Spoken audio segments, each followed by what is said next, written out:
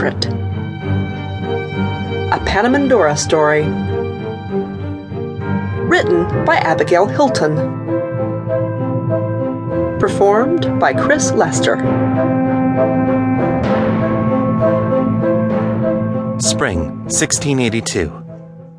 It has been 5 days since I arrived on Masia Minor, and I feel that I should begin to keep a journal, lest I forget the many things I am learning about the island of my birth from which I have long been absent. I cannot begin to express my excitement regarding this endeavor. For years I have read all I can find about Masia Minor. These writings are often fragmentary, incomplete, and censored, even in the private libraries of the elite. They hint at secrets hidden on the island, secrets that would unsettle our cruel Grishnod masters and their immortal wyvern gods. Wyvern hostility toward Masia Minor is well documented. It seems that the gods would like nothing so much as to have the island's inhabitants eradicated.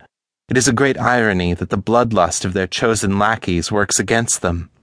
Grishnods will hunt, and Masia Minor's status as a game park protects it, even as its inhabitants suffer yearly depredations. As a result, Masia Minor has been preserved like a doorway into the past, a picture of what Wefrevane might have looked like 1,000 years ago, when secret things were not so secret. I am aware that writing about such things could result in my death, should this journal fall into the hands of the gods or their agents. I realize that my words could endanger those who have been my friends and allies, and I will attempt to disguise their identities. However, my purpose in this journal must ultimately be truth and clarity.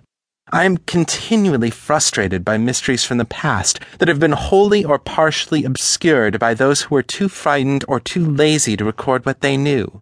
This only puts more power into the jaws of the gods and the hands of the Grishnods as they seek to dominate every living creature in Wefrevane.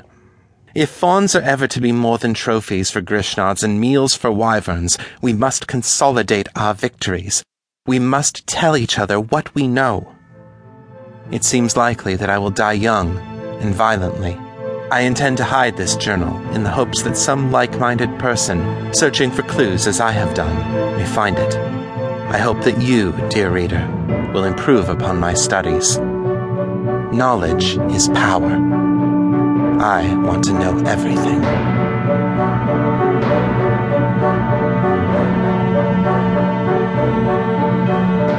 Day 6. I realized that I began this journal with an essay on Masia Minor, which told the reader exactly nothing about my person or situation. I am the rarest of all half-breeds. My mother was a Shavier fawn from Masia Minor, and my father was a Grishnod.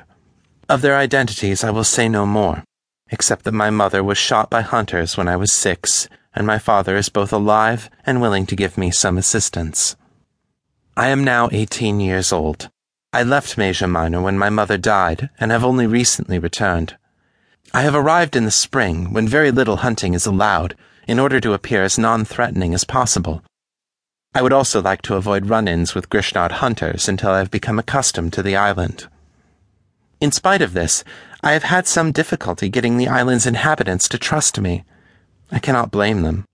I have been living with Grishnods, and the fawns and other game animals living on Masia Minor have been much abused. I have been under court tutors, and my manners must seem somewhat affected to them. I am certain that my attempts to imitate their coarseness would appear absurd, so I must attempt to win them over with sincerity.